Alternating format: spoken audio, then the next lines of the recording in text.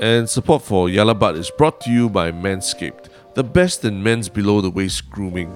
Manscaped just launched in Singapore with their 4th generation trimmer, the Lawnmower 4.0. And Harish and I both each got a set to try for ourselves. And Harish, how has the experience been for you? The whole experience itself was great. It was a smooth process, pardon the pun.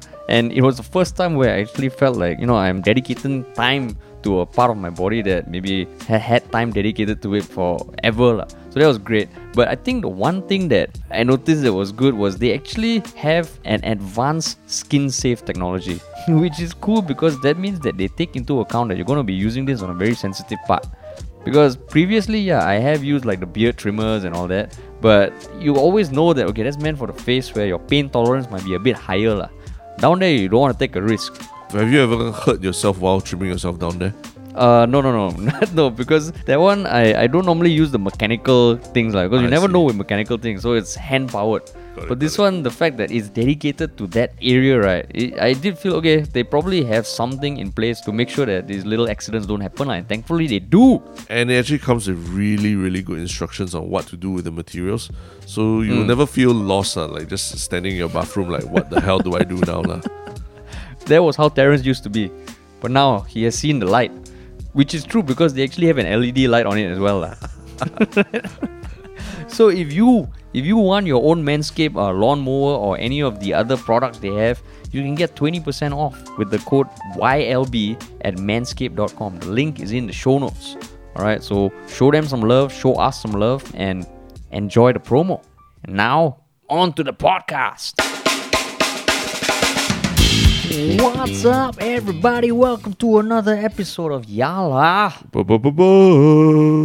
your thrice weekly podcast where we talk about the hottest news with a touch of what, Terrence? Touch of humor as much as possible. Yeah, you don't sound very happy saying that, man. Today, look, the weather is pouring outside, and from today onwards, we have gone back to 2 people dining in only. Yeah, that's why. Yeah. And today is the 27th of September, Monday, the first podcast of the week, and already Terrence was set. Yeah, already, I'm just reflecting everything that I've been reading. I tell you, I'm like, this weekend I've just been a sponge on Reddit. I'm just like reading everyone's comments, even those that are like, that are minimized because they're downvoted, or I open all to read also. Across all topics, every topic. Yeah, every topic. No, the ones I'm interested in, obviously. See, and there are 2 topics that we're going to be talking about, regardless of whether or not we are interested in them, because they have occupied our consciousness as well as the consciousness of the general internet of Singapore. Correct. But before all that, we still need to do the general plug. The general plug. Yes. Which is that if this podcast has ever made you smile, made you think, made you laugh, or even made you angry, right, for good reason, it'd be great if you could share it with at least one other person. Our podcast has grown wonderfully over the past year. It continues to grow, and we are very appreciative of the growth. But it's all down to just people telling other people about us. Yeah. So please, if it means stopping the podcast now to share it with someone, go ahead, man. Go ahead. Yeah. Join the international Yalla Butt community. The international Yalla Butt community. Yeah, all right. Now, on to the first topic. And Terrence, now I give you the honors to introduce the first topic. Yeah, this is a very interesting brand new topic that we have never ever discussed before. It's fucking brand new, man. Is this little virus that's going across the world called COVID-19? Oh, my God. Interesting. Yeah, we're back here again. Like, what? Why are we here again? Why are we talking about this topic again? I don't fucking know, man. I thought the last time we spoke about the COVID and the restrictions and all that was like, okay, like a swan song, if that's the correct term. You know what, we are moving on. But then now it feels eerily like sometime in the past, because today, as Terrence mentioned, is the start of the new wave of restrictions, which is not just 2 people dining. It is it's not as strict as Petuha. It is not as strict as... It's stricter than Phase 3. We moved into Phase 3 at some point, right? I don't know. I've lost track of all the phases already. Yeah. Okay, but just a high-level overview. Okay, from 27 September to 24th October, social gatherings is only 2 people and 2 unique household visitors a day. F&B, max 2 people anywhere and everywhere and must be vaccinated. Workplace, work from home is the default. Home-based businesses, 2 unique visitors a day. Hotel, 2 persons per room. Cinemas, 2 persons if all customers are vaccinated. And school, back to home-based learning. For gyms, there's a reduction in cap of max people for indoor, mask-off, high-intensity activities. And, I mean, objectively, right, it is nowhere like what the stricter times were like. But what is the general sentiment of everything you have distilled from Reddit over the weekend? I think the general one is of frustration. Really, like a lot of people are very frustrated. They feel like, and this one is really, they feel that this multi-ministry task force, MTF or MMTF, has really dropped the ball on this round. And there's a lot of finger pointing going around. A lot of memes, a lot of really, really funny memes are being created as we speak. And that's the general mood going around. But I mean, just before we delve into what everyone else is thinking, what about you? What was your reaction when you heard all these different restrictions? I was surprised. You were I'm surprised. not often surprised. Wow. Harish Tilani, the mystic. I was surprised. Not foreseen Even though this. I got my 10 fingers and my 10 toes on the pulse of life in Singapore, I was surprised. Harish Tilani, the fingerer of pulses. The fingerer of Singaporean pulses. It's a dark day when Harish Tilani is surprised. But I was surprised because the news broke on, I think, Friday evening, I believe. Evening, right? Yeah, Friday evening. And they like to do all these announcements in Friday evening. Similar to how corporations and all that, they like to announce really bad stuff on Fridays, like Yale and US closing and all that, right? Yeah, and last time our liquidation news also came on Friday. Always Fridays. I remember the updates at some point were coming on Thursdays. Right, at some point, and then now Friday, and some more Friday late afternoon, some more. I can understand you have a press conference and all this shit, but when most people are like, okay, like winding down for the week, spending time with family, you get this, right? You're like, fucking hell. So that was my thought. What was your thought? I was disappointed, to be honest. I felt like they've been talking about wanting to live with COVID, in an endemic state and everything. But then going down from especially the 5 to 2 social gathering thing, I feel like that barely, to me that barely moves the needle in terms of the spread of COVID. Has there been evidence of a super spreader case just because restaurants allowed more people to dine in together, versus 2 versus 5, and essentially it's like the family unit becomes a bit troublesome again, like. When it's 5 people, you can at least dine with your parents or something like that, right?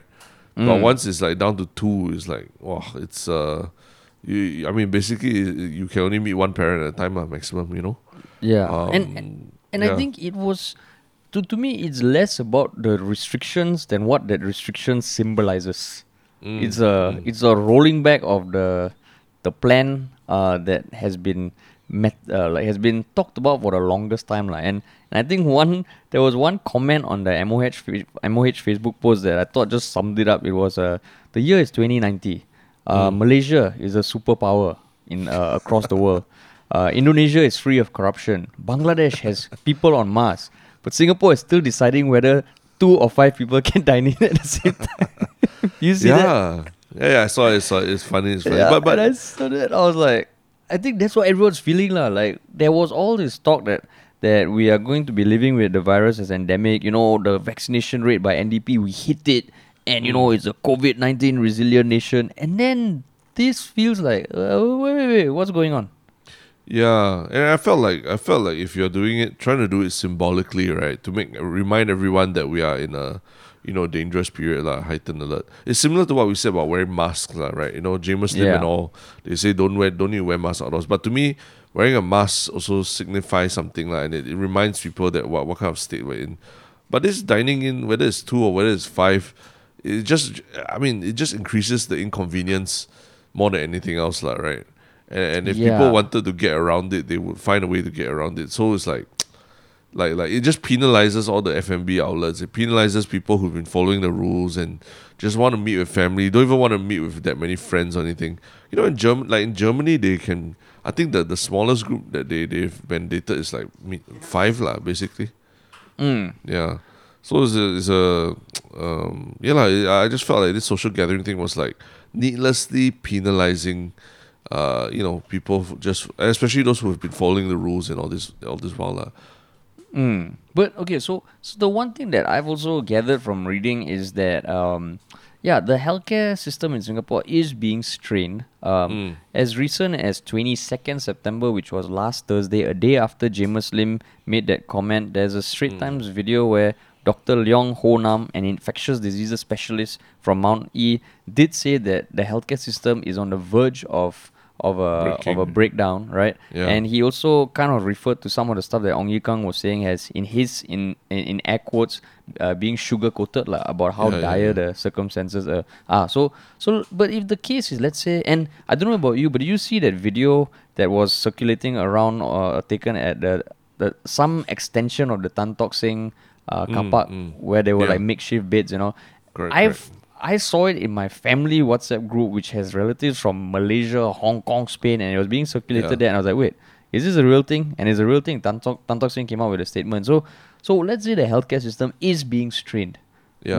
Why are people pissed then? Like from your finger on the Reddit, right? What are people saying? Why are they unhappy if there is a real problem that the healthcare system is being strained? Yeah, I think the main thing is just the communication so far has not been very direct and very definitive lah, about, okay, we are moving towards COVID endemic.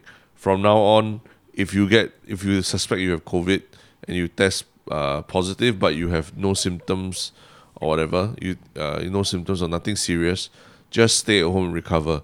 And this is what you need to monitor for the next how many days, and blah, blah, blah, stuff like that. So all these things haven't really been like briefed, not say briefed lah, but like hasn't really been really like disseminated like to the whole population. And I'm not talking about just putting out something on a website and all that lah. I'm talking about campaigns or very clear circulars that meant to appeal to people who don't read English, or people who deal better looking at pictures and stuff like that. So we feel like I feel like they've been talking about wanting to go endemic for so long, but then they haven't been doing the groundwork for this. And then now they admitted they were caught off guard by the large number of cases, and our healthcare system is stretched. So a lot of people are feeling like that's on you, man. That's on you, MOH, for not putting these things in place. And then I think there was supposed to be a hotline that people can call, but it was jammed because there too many people calling, so people couldn't get through. So they ended up reporting themselves to A&E, which was causing the logjam in the healthcare system. So when no, go ahead. So all this is basically pointing to MOH not having had everything in place, not having all the ducks lined up for Singapore to transition to a COVID endemic state lah.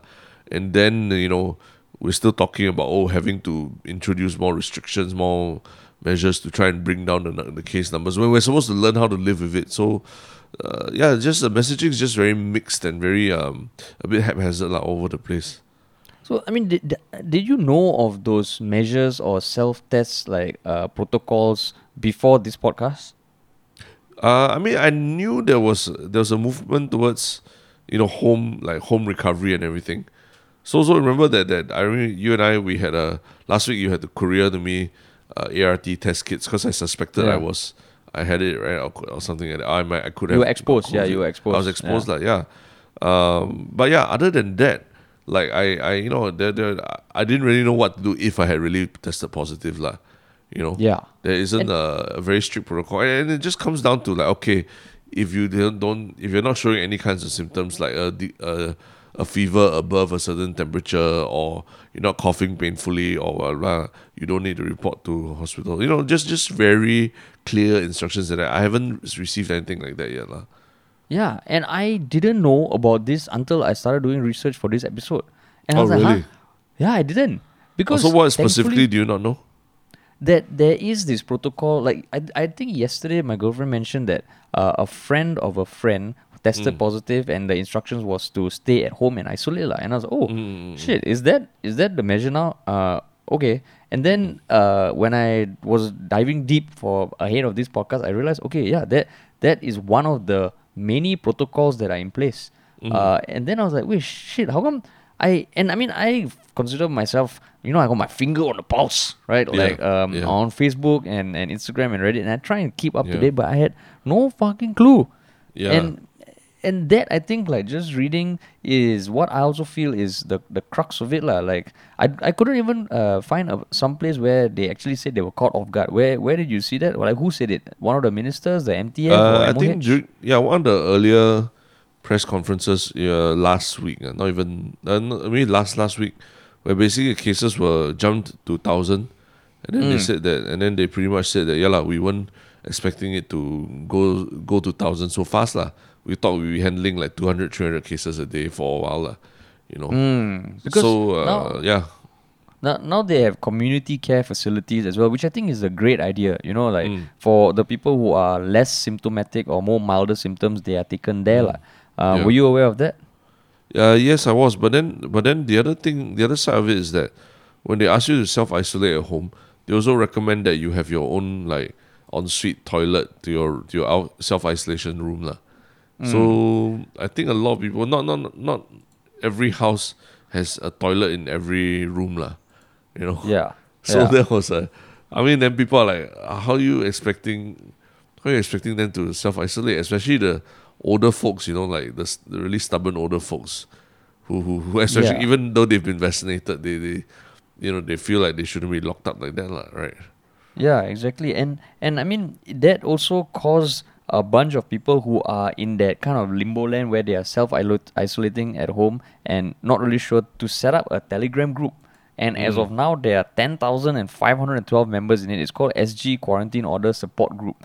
And they set it up primarily because they couldn't get through to the MOH helpline. And there were all these questions, like what should you do? When can you leave? And I think it's also taking a bit of time to get the results back, so they don't even know whether they're positive or not. And I guess that is the sad reality that the people, there are people who are working their fucking asses off in healthcare, in MOH, on the health, some sort of frontline worker who is working their asses off and getting stretched. But I think it feels like, we have heard the story of like, okay, they couldn't foresee this with the Changi Airport cluster, right? And with the KTVs, and then now it's like, wait, how is this another repeat? There was all this talk. And I think both of us also on our podcast, we have kind of been like, okay, we need to up the vaccination number, and we need to use this platform also to tell people, okay, like, we need to get through this. Even the last podcast, we were saying just both of us wear your damn mask, because it's still virus, and we all need to play our part. And when this happened, I was like, God damn! Yeah, I think people are basically calling out MOH. Like, they had months to... If you really were thinking of moving the endemic, you had months to prepare for it. Whether it's marketing materials or manpower, or even just the hotlines. And Ong Yi Kang, like, even during the press conference, he was saying, some private organizations have even offered to lend support to the hotlines, to the helplines, by providing call center support. So I'm like, this is way too crucial to be waiting for charitable organizations to come forward and help with this shit, right? This is like these helplines are like, a lot of older folks, will be calling these hotlines, even just to ask, like, what the hell should I do and all that, and the ducks should have all been lined up way before this already, Yeah, exactly. And it just causes people to ask questions. Because even today, honestly, I was reading, like, okay, Lawrence Wong, he's the chair of the MTF, but he's also finance minister. Yes. Right? Yeah. And I know it's a dumbass question. It's a very layman question, but I'm like, okay, I'm guessing as finance minister, you have a fuck ton of shit to take care of. Yeah. Is it down to stuff like that, Like, are there no other people to kind of like have and I think maybe on the inside, someone hearing me ask this, like, what kind of fucking stupid question is that? But the situation causes people to react a certain way, and when these unnecessary questions come out, it takes away from the actual problem, Correct. So just stepping away from the, the bitching about all that for a while lah. So Yeah. one common thing I did find running through a lot of the comments on Reddit, but remember, just caveat that a lot of the people on Reddit are young and usually very woke, and woke. yeah, their comments. So take it with a pinch of salt lah. But a lot of them are saying, this is the result of the MTF basically having two co-chairs now lah. Previously when it was just Lawrence Wong and Gan Kim Yong, it seemed a lot. Everything seemed a lot more like clearer lah, in the sense that it was just one message and it was communicated very clearly. Whereas now it seems like everyone has something different to say. And MOH and the MOH Ong Yi Kang, Minister of Health, has his thing to say. Then Lawrence Wong has his thing to say about bringing back restrictions and all. And that's basically what happens when too many cooks are spoiling the broth lah. So they're blaming a lot of it on. I would say there seems to be a lot more allotment of the blame on Ong Yi Kang's shoulders. You know what I mean? Saying that since he came to the picture, stuff has just felt a lot messier than before. So in the whole 4G race and everything, no, I mean everyone is not coming out looking very good lah. But if anyone who's really seems to be a very big casualty online right now, to me, sounds like Ong Yi Kang lah. And have you heard the dad joke going around about this MTF? The MTF is headed by, is basically run by two ministers, the Minister of Health and Minister of Finance, right? So you know what their portfolios are? MOH, maintain own health. Then MOF, manage own funeral. Have you heard that one? I actually know. So that's a joke. Not funny. That was the punchline. That was the punchline. What the fuck is that? That is a punchline, dude. What are you like a robot? How is that a punchline? How It's is a that a punchline, punchline? man. There's no setup or anything. That's just like in a boxing fight, you enter the ring, only try and punch. Of course, gonna miss what. We've only need to, spent the last 20 minutes setting up this joke, and you're still waiting for a setup. Oh, that was like you made some bad dad jokes, but that was the worst of all. I thought categorically say that was horrible. I thought it was a very dark. Funny joke lah.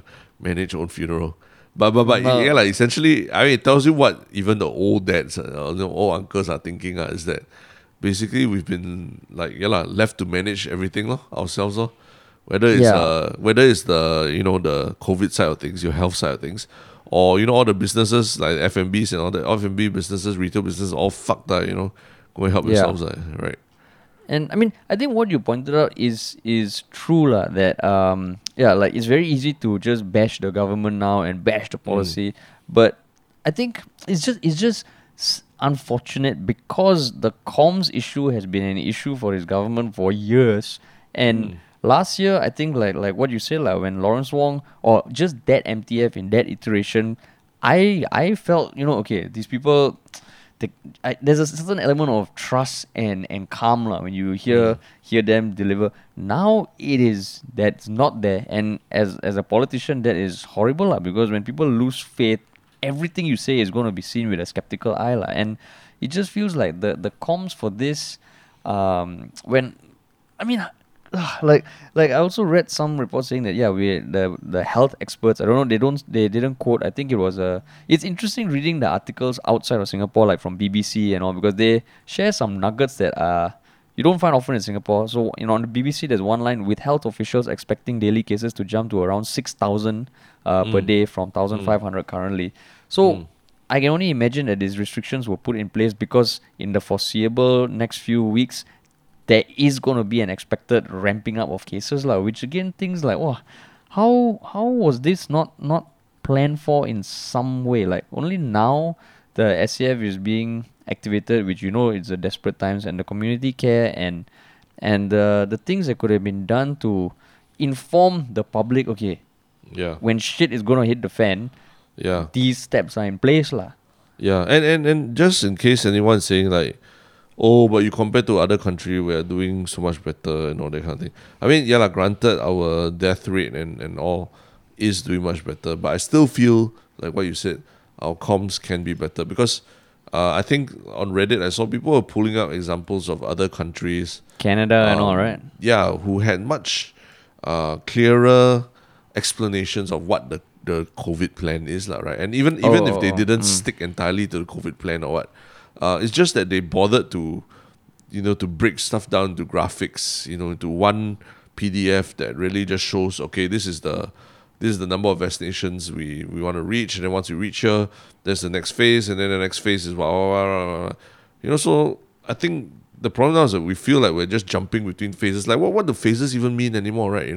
If you keep going forward and backward, some with heightened alert, some with not so heightened alert, the phases don't really mean anything to anyone anymore, lah. Like I don't even know what to call this phase we're in right now. Already, yeah, that's why there's no talk of what phase this is, right? This is just nobody cares. Yeah, we're just like we already fucked up phase already. Yeah, that's why. So yeah, Because at some point there was. No, sorry. Just to complete the thought was just that. Yeah, so don't think that just because of the metric of like the number of deaths of COVID that we are necessarily doing good in all aspects of it, Yeah, I think our comms can be much better. And it comes down to the thing that we have mentioned in the past. Once you start comparing countries, then there's never any desire to get better. I think what I was trying to say is that we were at a good point. The MTF did a good job, and now it almost feels, just from even a layman's perspective, I do feel like could this not have been foreseen or planned for? Because it kind of makes everything else feel a little less credible. And what I mean by that is, for a while it was, okay, we need to do our part to get people vaccinated, to hit the number, because that is the next milestone to move to a COVID-19 resilient nation. And I think Singaporeans did their part, got the vaccination numbers by the deadline. And then now it feels like, okay, was that just a tactic because the priority at that point in time was vaccinations? And then now, fuck that. Whatever we said, all that, fuck that. Now the next priority is, okay, we need to curb the spread, so you guys are going to do this. Yeah. Then it just feels like, ha. I mean, just a very simple Google and just looking at like British Columbia's restart, a plan to bring us back together. And then I go to the website, it's like laid out like a proper information, how information should be very cleanly laid out on a page, right? To make things easy. And then it comes in like multiple languages so you won't get it wrong. Then I go to the MOH one, like the news highlights, preparing for our transition towards COVID resilience, which is one of the first few things that comes up when I put COVID plan in Google. And then it's just one long ass 30-point press release with like just words and words, So to me it's like this is bureaucracy at work, right? Where they feel that as long as we put the information out there, it's out there already, right? But we don't have to figure out how to really communicate it to people. And I think that's where the mistake is, lah. Terence, you're not happy you go British Columbia, lah? Huh? You go, lah. Talk so much. I'm saying, I have come forward and said, hey, Lawrence Wong, you did a very good job communicating things about racism and all that. I'm saying, maybe you can do the same for this COVID prep also, lah, And yeah, it's just, I mean, I'm not singling out any particular politician, because I think everyone's also trying to deal with there will be surprises and shocks and all, but I think in terms of comms and deploying your resources and understanding that you need to communicate to people to stop confusion, to stop people running to supermarkets to stock up food and shit like that, which affects other people, right? You need to do this. You need to spend a lot of time and money doing this also, Yeah, when I saw that, notice that even NTUC said, guys, calm down, all right? Yeah. We are well stocked. Pasir Panjang closing is not going to issue. I'm like, oh no, this is deja vu. Yeah, so it really feels like a year and a half later, we are like almost back in the same spot, like just right after CB, that kind of feeling, right? Yeah. I think this is where, suddenly this week, PM Lee will come and guys, you know what? I know the MTF working hard, but don't worry, I am here. Like the Cristiano Ronaldo gesture when he scores, he points, I am here. I am here. And PM Lee just lays the smack down and say, guys, I know it's a tough time, but you all this is the plan. Okay? No, exactly. This is like what happened over the weekend. Cristiano Ronaldo wanted to take the penalty. And then he wasn't allowed to for some reason. That's Ong Yi Keng and Lawrence Wong, lah. That's Ong Yi Keng and Lawrence Wong. Fighting to take the penalty. And Ronaldo. Ronaldo should have done it of all people. So in this case, Ronaldo is Lawrence Wong, is it? No, No. I think PM Lee needs. I mean, there's also a lot of chatter on Reddit that at this point the country needs some leadership, lah. Some really firm hand Yeah. just to say, "Hey guys, this is what's happening." You know. Yeah, this is the perfect stage for Tharman. No? You know, Tharman just come out, and just say, guys, I've been lurking in the shadows for these past 15 months. But time is now for me to step up. And all the people who think that we cannot have a minority leader, you shut the fuck up. I'm here, and you all listen to me. And then that's his sole purpose, sole role. Tharman is Mr. COVID Resilient Nation. Every day at 9 a.m., we turn into channel Tharman, and we watch and just it's a 10-minute video where he tells us what we should do for the day. And anything goes through Tharman, no one else. But his whole generation all ORD mode already, right? You know. Oh, sorry, yeah, that's true. You are remote. ORD mode already. Yeah. Like why Why would planning you jump in front? his jet ski trips with Obama and all, right? Yeah. Obama also now ORD mode already. Private jets. As in and all, Obama, Obama is past ORD mode. But if it's not Tharman, it must be. There must be some sort of centralized bastion of information, lah. Yeah. Because right now, and I think the feels like the frontline workers, they're all fucking stretched, lah. I think even GPs are coming out and saying, guys, we're stretched. Don't just go to the A&E if you are not that serious, lah. Correct. Yeah. So I also feel bad for our frontline workers, and I don't think this is the time to be like, going to your balcony to clap for them or anything like that, lah. What they really need now, is just for the case numbers to come down. Everyone also like just try to really, monitor your own health, and if it's not that serious, don't rush to the hospital, lah. Yeah, man. Yeah. Because I don't want to do another podcast on COVID. Yeah. Please. Although a lot of people do want to talk about this topic, lah. That's what I understand. I think because everybody is on everybody's minds. Like even if you don't want to talk about it, somehow your phone conversation with your conversation with your girlfriend or like your mom or anything, just all be COVID. Yeah. Always be COVID. Yeah. Like suddenly yesterday, all the dinner meetings and all suddenly became very, very poignant. Like everyone was like, "Oh, this is our final dinner together before for the next lockdown month again." Yeah, I tell you, post-COVID, right? All the family dinners and all, no one will have anything to talk about. You'll just be silent. Everybody will be on their phones because there's no new restrictions to complain about. Yeah. No, but one thing I really would like to hear from is that if any of our listeners are like in the front line or a healthcare worker, first of all, I don't know whether you have time to listen to this kind of stuff, but just a perspective from the inside about how jialat it actually is. I'm curious because I try and find it online, and you get some threads that have it, and like the doctor who was on Straight Times, it sounds like it's getting shagged, lah. Right. Yeah. Tough one. Tough ones, yeah. But yeah, great. And I think booster shots probably will be coming at some point for everyone as well, right? Yeah, my mom got a booster shot this morning, man. Oh, that's good. Yeah, so yeah, we're gonna need to monitor that very closely. But this one I know confirm people have their thoughts. So if you have your thoughts, please check out our subreddit. The link is in the show notes. And I'm looking forward to what people have to say, man. Yeah.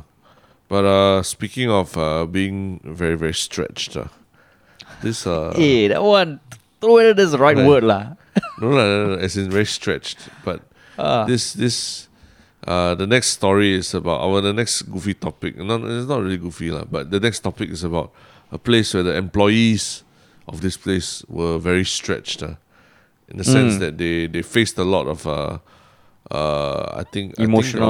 emotional abuse, but also stuff that is not right as an employee, lah. That you are protected by the Employment Act in Singapore.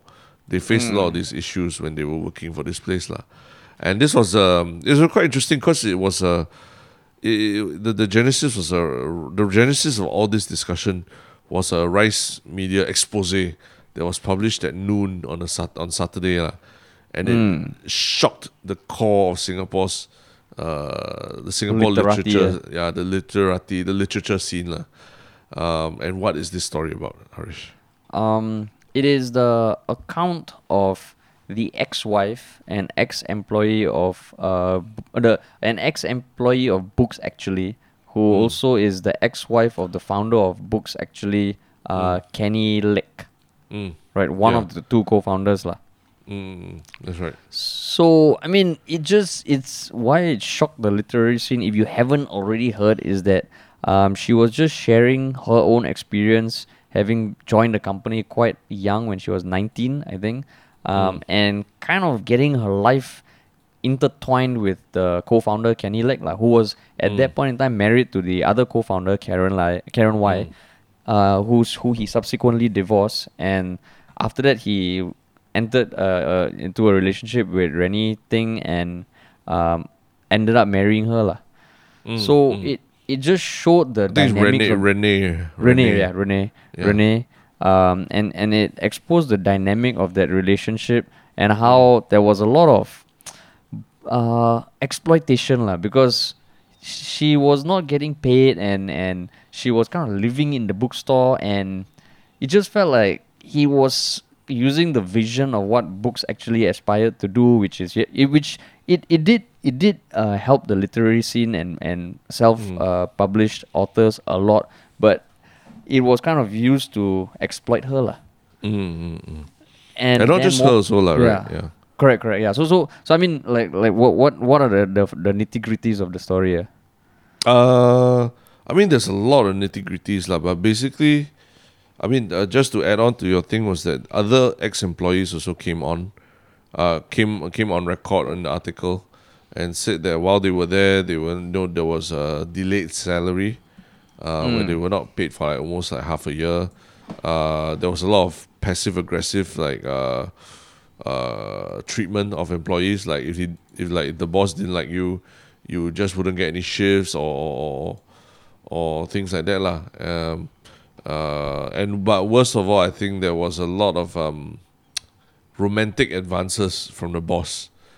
Even with Renee, his wife, or girlfriend or whatever, even with Renee there as well, there were romantic advances on other young girls that had joined BooksActually, to thinking that it was like it was a safe haven basically. You love books, you go there, it's nice and warm, there's a cat, and smart people coming in and out the door, interesting conversation and things like that. And and it's not just limited to the employees. I think one reason why everyone is shocked also is because if you've been to BooksActually back when it was at whether in Tiong Bahru or Telok Ayer, or it's a very have you been before? No, but I've seen pictures lah. Yeah, it's a very nice, like, warm, homely kind of location where there's poetry readings on some afternoons, and it's very irreverent, kind of like very irreverent style of decorations, and like it's just very DIY feel compared to like going to Kinokuniya and all these things and just to go back a little bit, like BooksActually was started in like 2005 or something, and the name BooksActually, I think at one point of time, there was because of the movie Love Actually, right? Which also evokes very warm, nice, it warms the cockles of your heart, that kind of movie. And then this is BooksActually, and then there's just something so romantic about it, and that whole sitting there reading a book, you could meet the person that could change your life and things like that lah. So there's this whole allure about this bookstore, but turns out there's a much darker side to it lah, if you had gone behind the scenes and worked there as well lah. And I mean, just to give a bit more context about how influential it was, it was started 2005. It moved a bunch of locations from Telok Ayer to Ang Siang Hill. Then they opened a second outlet at Club Street, and then they closed the Ang Siang Hill and moved from Club Street to Yong Siak Street in Tiong Bahru. But why it was so influential was they basically had a mission to help authors in Singapore, and they have a publishing arm called Math Paper Press. Yeah. And they do a bunch of events. They do poetry readings. They were hosted the Monocle seasonal shop in Singapore, and they helped a lot of authors publish books that eventually won the Singapore Literature Prize lah. I think they have even like Alfian Sa, Joshua Abe, Alvin Pang, and that was the place to go to if you were a Singapore author who wanted to self-publish lah. Yeah, And yeah. I mean, even the two co-founders, Kenny Legg and Karen White, they were listed as one of the top 20 top most powerful people in the arts in Singapore for 3 years running. For Kenny Legg lah. Yeah, So, correct. a thing we often see from the people who came up and spoke is that books actually was so influential in the space, and in the media industry, while it's growing, it's still not very big. Like even for us, people in the industry know of us, we know of them. So if you do something fucked up, people in positions of power can badmouth you lah. Just like how we have seen in Hollywood all the stories. So these women who were coming in at 1920, they did say that they wanted to stay in the industry and they were fearful if they did something a bit off, Kenny or the people in power there could kind of end their careers lah, which is horrible lah. Yeah. So before we jump to it lah, can we just put some disclaimers here? Do you know Kenny personally? No. No, yeah. I don't know Kenny personally. I think I maybe have seen him around the store when I've been there. I know we you and I both know Joshua Yip, the writer. Yeah, and we went to the school boss together. the boss of the charity organization Singlet Station, the non-profit that works also works quite a bit with BooksActually lah. But other than that, we know some writers who have maybe worked with BooksActually as well, right? Or Math Paper Press. Like Sudhir. Sudhir right? came out with a statement also. But other than that, we're not part of that literati lah, so to speak, for sure. Yeah. I mean, We would like to consider. nobody's coming to us to ask us to write a book yet lah. Yeah. Even the filmmaking community, we're not the film makers. Yeah, it's all we're not artsy enough. Yeah. We are trying our best. I guess we're putting all this in context because it's probably easy to think that we're all part of the media industry and everything, and then anything we say would be trying to protect them or what. But it's not true. Yeah. It's that It's not. Even within the media industry, there's a lot of different groups and different sort of what do you call it? I think people also set up. Yeah, Groups, I mean, I hate to communities. use that word because it sounds very childish. But yeah, there are cliques. Communities lah. Maybe less negative. There are different communities that are you can't be part of every one of them lah. But we're not really part of that literati community. Yeah. But I had heard of BooksActually, and my impression of them was that they are really one of those like very value driven, very mission driven, and very really about helping Singapore creators which I will always be very fond of by default. And almost to a fault lah, right? Where they were barely made any money, and they had to raise money by selling bricks and stuff like that lah. Yeah. So I guess reading this, because after they Kenny and Renee were in a relationship, they ended that, and then he got involved with another one of his employees, right? Yeah, correct. And even the employees did say that they were never really fired. They were just given less shifts until they kind of got the message. So it felt like the human resource policy over there was very not structured and almost a bit too mixed personal business with pleasure line. I think that's what people are surprised by like. This guy and I think was to just round up the what has happened over the weekend is that I think yesterday Kenny Legg also came out with his own statement, right? Saying that he there is truth behind what was written, and he has caused pain, especially for his ex-wife and everything lah. Because he says that before mid 2019 was when he really the lines between personal and professional boundaries and all were not set properly lah.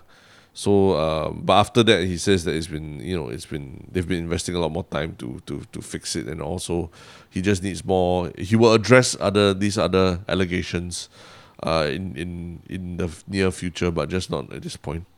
So there's we will have links to all these different posts coming out, and I think there's a whole bunch of like a lot of writers who have or haven't worked with BooksActually coming out to basically state what is their relationship with Kenny Legg and whether they knew what was happening, and will they be working with BooksActually going forward. Like who? Like who? Like Sudhir, for example, has said that a couple of his things have been published by BooksActually, but he did not know any of these things, and he did not really know, Kenny very well, and he regrets taking a Wi-Fi with them in the bookstore.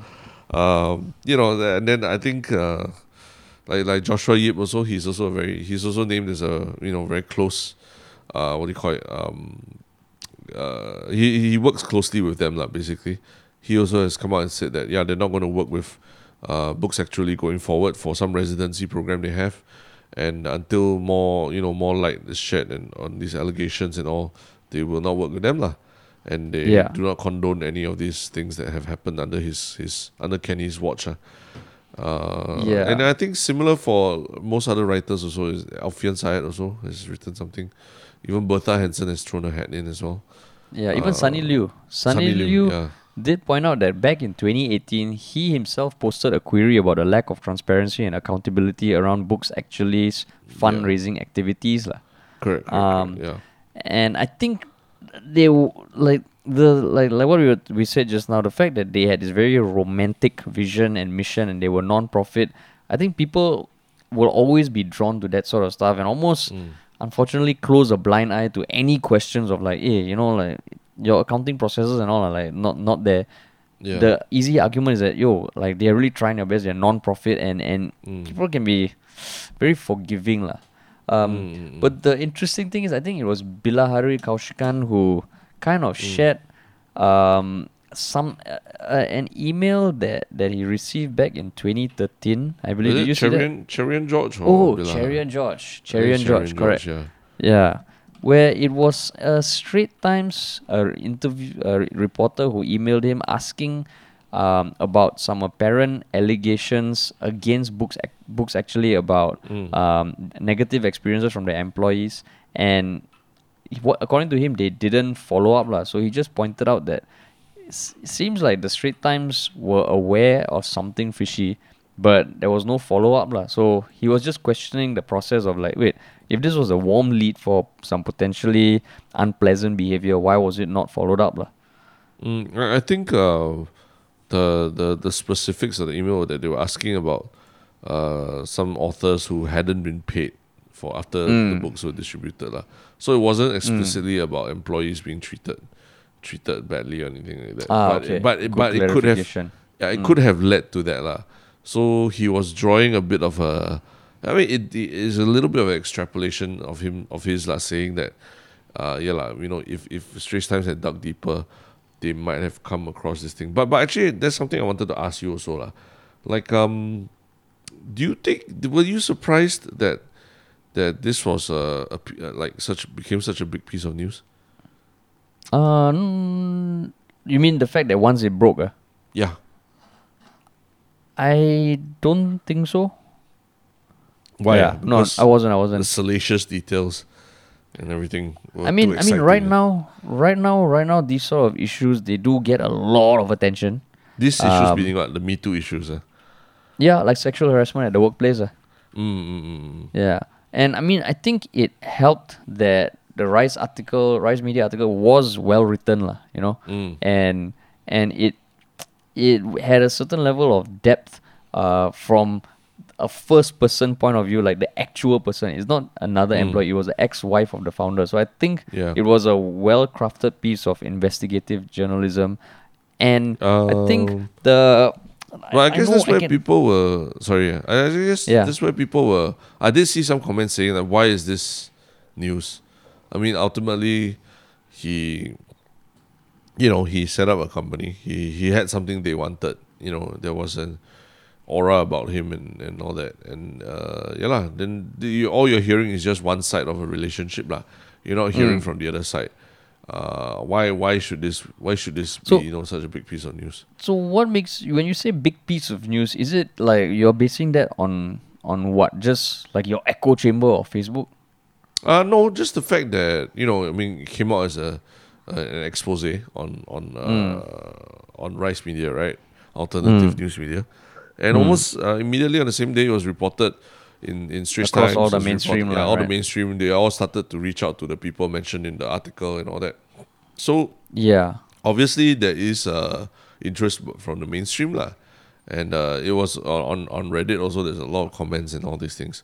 So I'm just trying to understand, like, you know, why is this not just framed as a, oh, his marriage fell apart issue lah, and why is it so much it has taken on a larger purpose in the conversation, on mainstream conversations. I mean, I think because the people who started commenting are quite influential in and of themselves. Sunny Liu, Alfian Saad, Berta Hansen, Sudhir, and I think the fact that it was a story that involved sexual harassment, which will always get attention.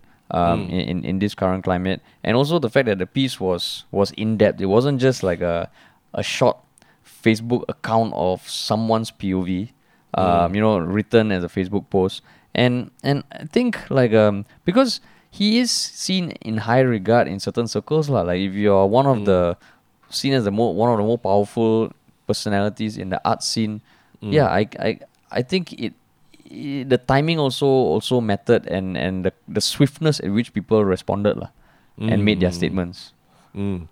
I think on top of that also, if I'm not wrong lah, if just gauging from what people are saying as well, is that a lot of people see all these authors in the literature scene, right?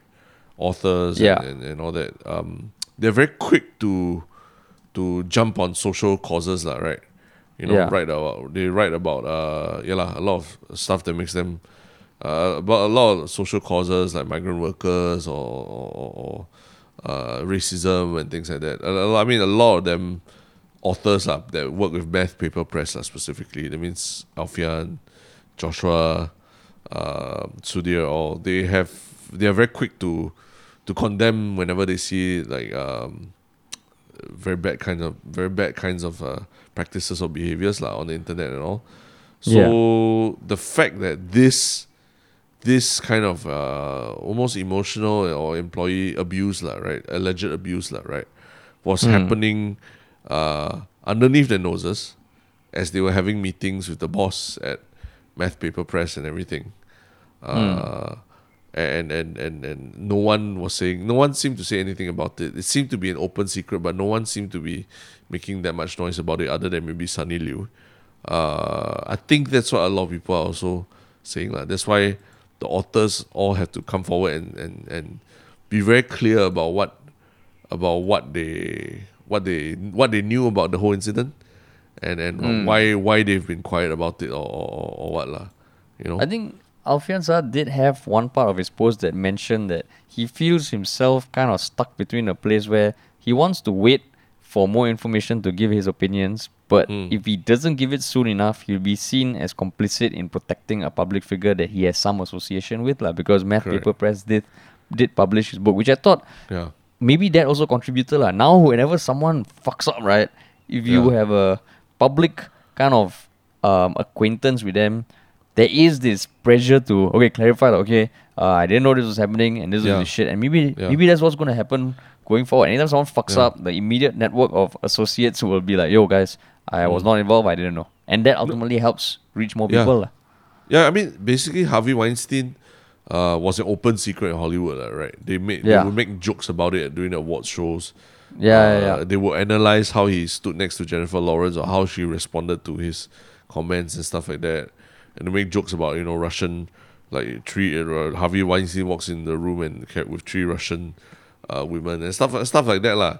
And finally, when the whole story actually really really really broke and the floodgates opened and all, then suddenly you realize all these people like Quentin Tarantino, when they were in meetings with Harvey Weinstein or having drinks with him, how come these issues never came up when they I write characters, I write strong female characters and things like that, but there was like this abuse happening right next door to what they were doing.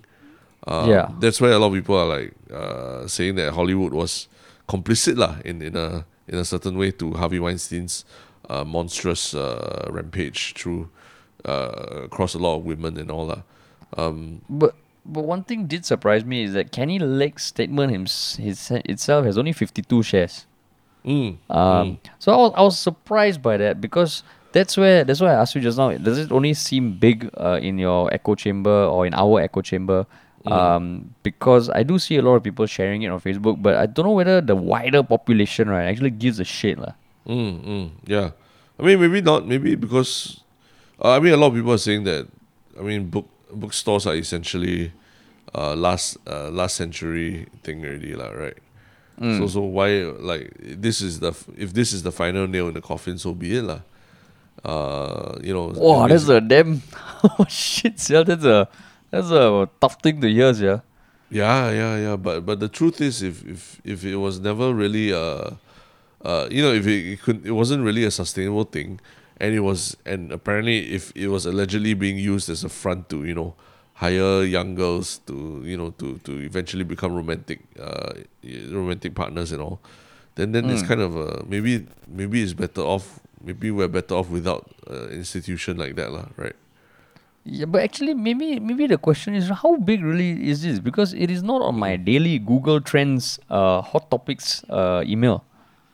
Because it's not a race related issue, lah, is it? Hey, you think what? My Google Trends filter is only things to do with race, Fuck you, lah. No, it's the most searched terms on Google for that day. For those of you who don't know about that service, it is available. Yeah. So normally it's just the headlines, and over the past few days, So Ru-yong has come up. The China crackdown on crypto has come up, but nothing on BooksActually. So maybe it is our echo chamber. Like within my echo chamber, and I assume yours, it has been like everyone's fucking sharing it and all. Yeah. Right. It's possible. But it could be a timing thing, like literally over the weekend and everything also. So it's not the stuff so Ryong and all that was still a couple of days before the weekend lah. I wonder if Rise Media, like on Saturday, they had the big thing publication coming out, and it's going to break the news. Then when the Friday restrictions came out, they're like, fuck shit. It's delayed. Everybody's going to be talking about the damn restrictions. Possible. Yeah, no, but our job isn't just to only talk about the stuff that everyone's talking about lah. Sometimes there's also certain smaller nuggets that we surface and bring to everyone's attention lah, right? Yeah, exactly. So that when you're talking with friends, right, you can be like, hey, do you hear about the books actually? And they'll be like, no. They'll be like, okay, let me tell you because I have the finger on the pulse of Singapore. Yeah, but overall, I mean, aside from about reading about what other people think about it, like yourself, how are you? What do you think of his behavior lah? It's fucking terrible lah. Like I think it's because if what was said is true, and it's terrible because to me, if you're an employer, you have an undeniable power dynamic in place with you and your employees. Like anything that exploits that, I always feel like, cannot lah. Like I think that's just not good lah. And mixing business with pleasure, I get how everybody's work can sometimes be your life. Like even for me, like our content, our podcast, our videos are like my life lah. But when it gets mixed in a little too much, that's when it gets a little woozy lah. Yeah. But what about you? I mean, at first I was just trying to look at it from maybe he had he married one of his ex-employees and stuff like that lah. But I think when you really look at the timeline of how long they were married and when during their marriage he started to romantically pursue allegedly romantically pursue other employees and things, and then you realize like there's a pattern to their behavior lah, Exactly. It's not an isolated thing or anything like that. Because I mean, what if your Mr. or Mrs. Right turns out at your workplace one day, doesn't mean that you got to quit your job that you love in order to date him or her. I mean, I speak from a place of experience, having dated a colleague before lah. Yes, and so you were morally repugnant. No, I didn't do anything wrong. It was consensual. It didn't work out. But you were in a position of power, or no, different departments. Different departments. But still got different power dynamic even between different departments, right? No lah, fuck all lah. Don't give me all these bullshit rules. No, the thing is, workplace relationships can be tricky, but they are not in and of itself like a fucking like this is terrible, it's morally wrong and all that. At least I don't think so lah. Yeah. And I know people who have met while at work, while in the same industry, and that's perfectly fine. But just like any other relationship, just because it's it's a relationship doesn't mean that there's some fucked up shit behind it lah. Yeah. And I think there's a couple interesting if you get to the bottom of the Rice Media article, there were a couple of recommendations of factors to consider to ensure a safe and healthy workplace lah, which is from Aware lah. And the one that I thought was very interesting is that apparently Airbnb and Google have policies barring employees from asking a coworker out more than once. So is it? Yeah, apparently if you're turned down once, whether a direct no or simply a response that conveys hesitation or lack of enthusiasm, any more efforts will be considered workplace sexual harassment. So apparently you have one chance. You got one chance. It's literally you have one chance. The saying. Yeah, because and I thought that was interesting because it's basically it says that we cannot discount the fact that humans are humans and you could be attracted to an employee and it could be mutual, it could be consensual and everything, right? So how can we stop you all from ever like wanting to go and then having to quit your job?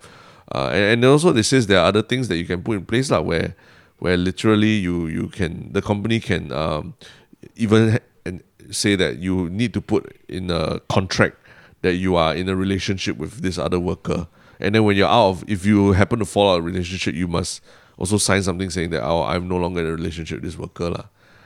So making it so explicit and so clear that such that it's not even something that you have to tiptoe around or anything like that lah. If you're in a relationship, you're in a relationship. You're not lah. Because you can imagine like if two people start working together a lot and some opportunities feel a little like, hey, how did that person get it? These questions could arise. So I guess that is meant to combat that lah. Right? Correct. By being not even transparent, but declaring that you are in a relationship with this person to the whole office. So I mean, it's quite interesting. It feels to me like I could have never imagined like when I was in the corporate world that this kind of things could be recommended lah. But now it seems like these are recommendations out there lah.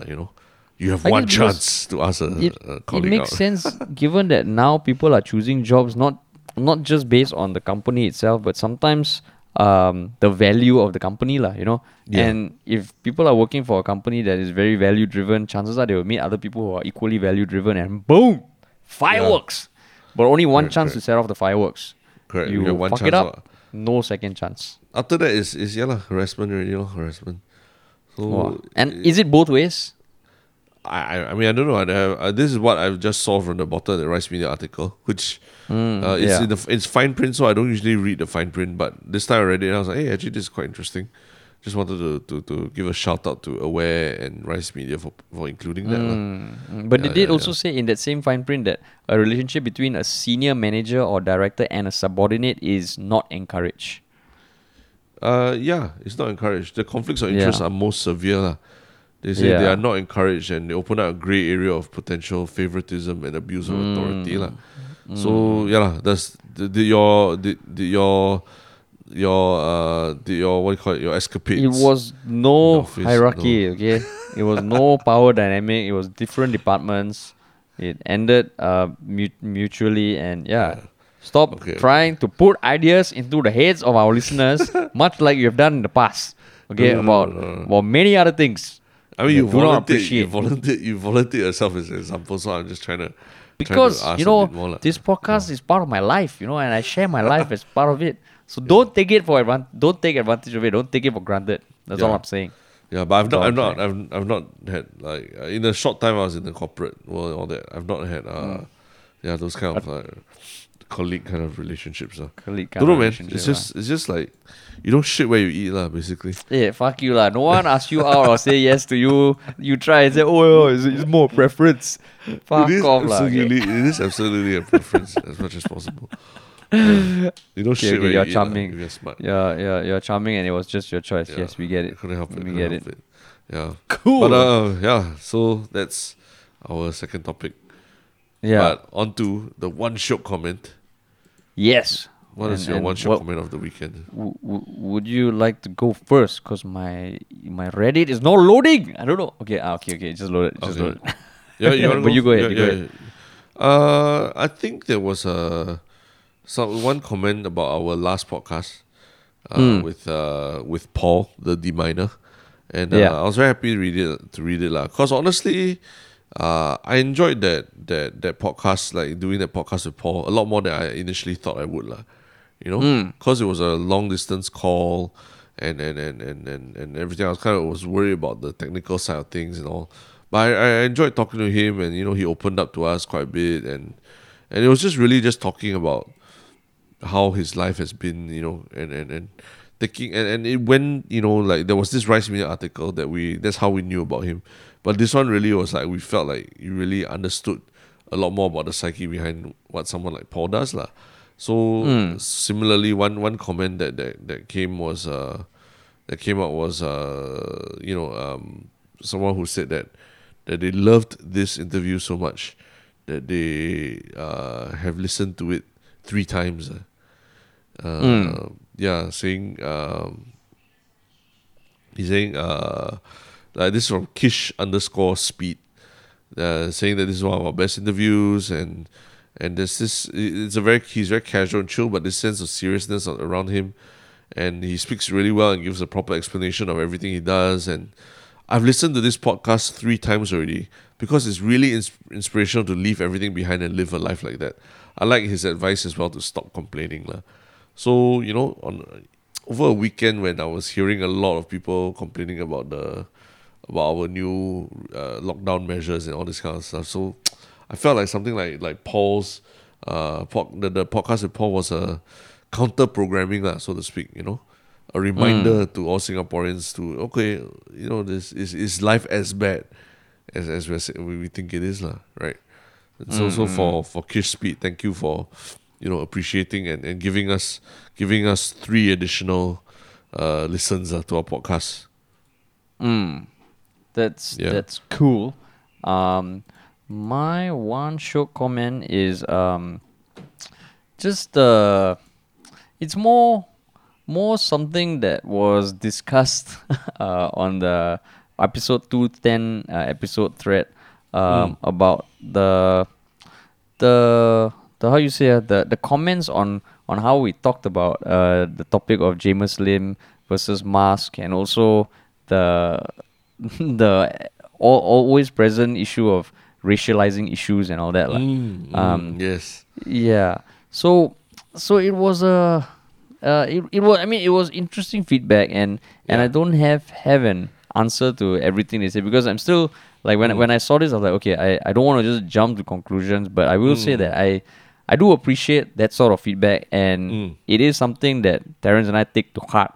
But I just wanted to give a kudos to the people who were contributing to that thread lah. Like which one? I think there was quite a number, but is there any that in particular stuck out to you more? I mean, basically there was one that was talking about how you needlessly racialize issues. So you're calling out the hot garbage comics, aren't that right?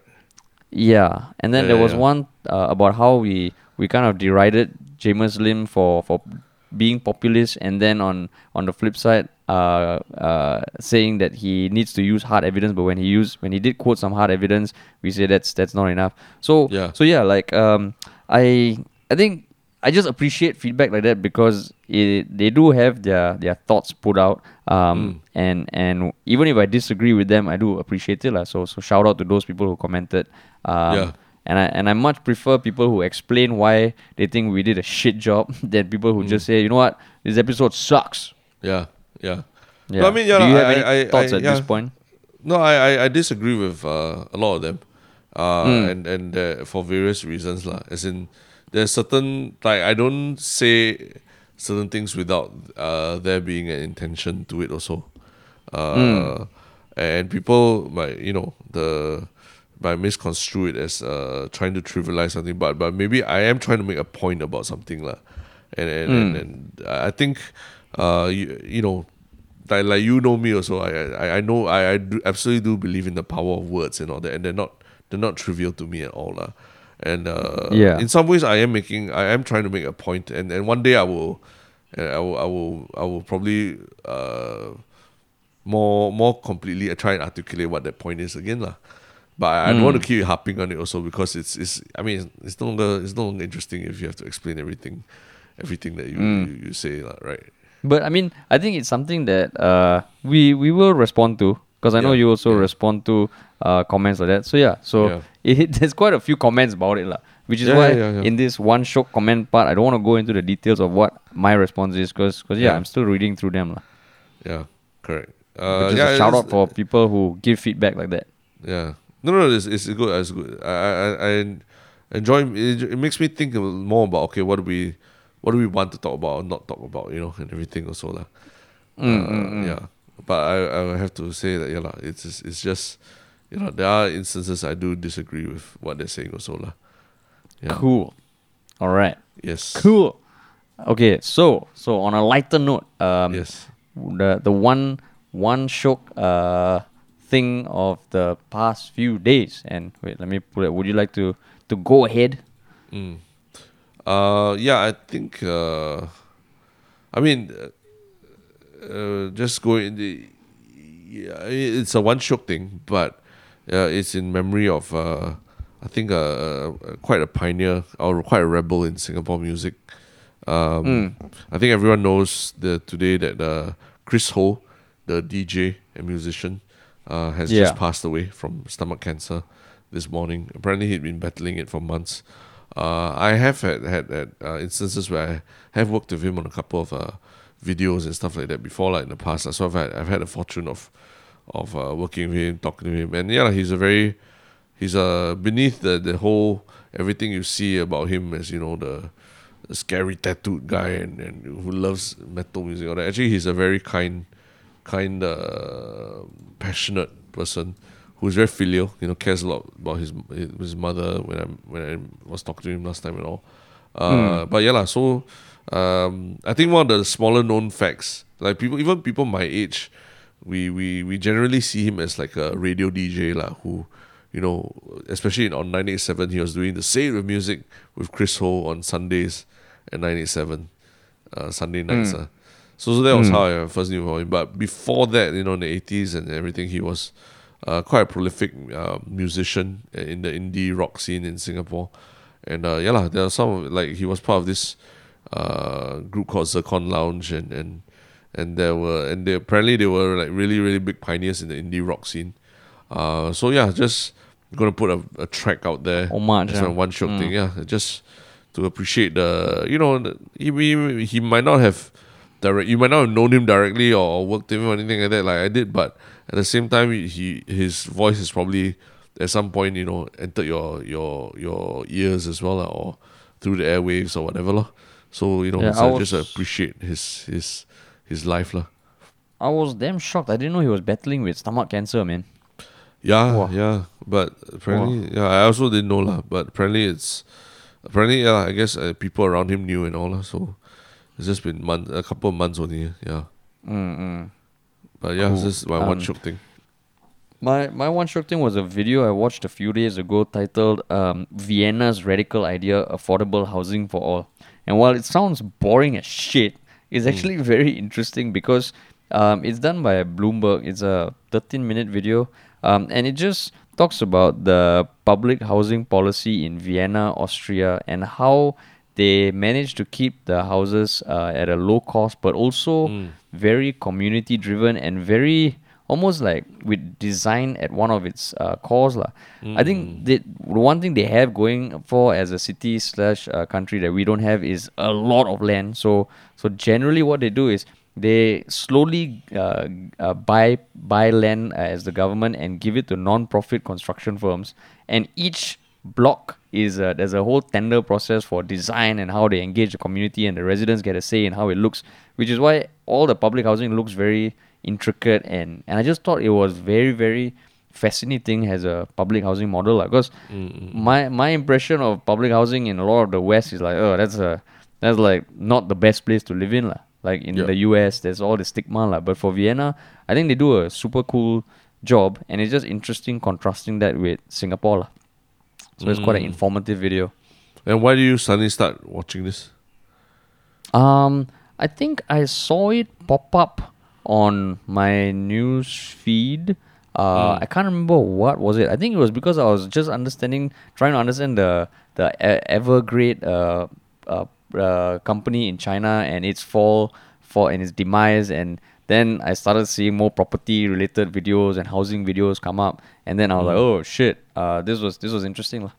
I see. Yeah, you think I'm thinking of joining PAP? I don't know, public policy or something. Maybe COVID made you think more about that. Possible. Maybe, but no lah. But that was interesting lah. All right. Cool, man. Cool. All right. Thanks so much for listening, guys, and talk to y'all soon.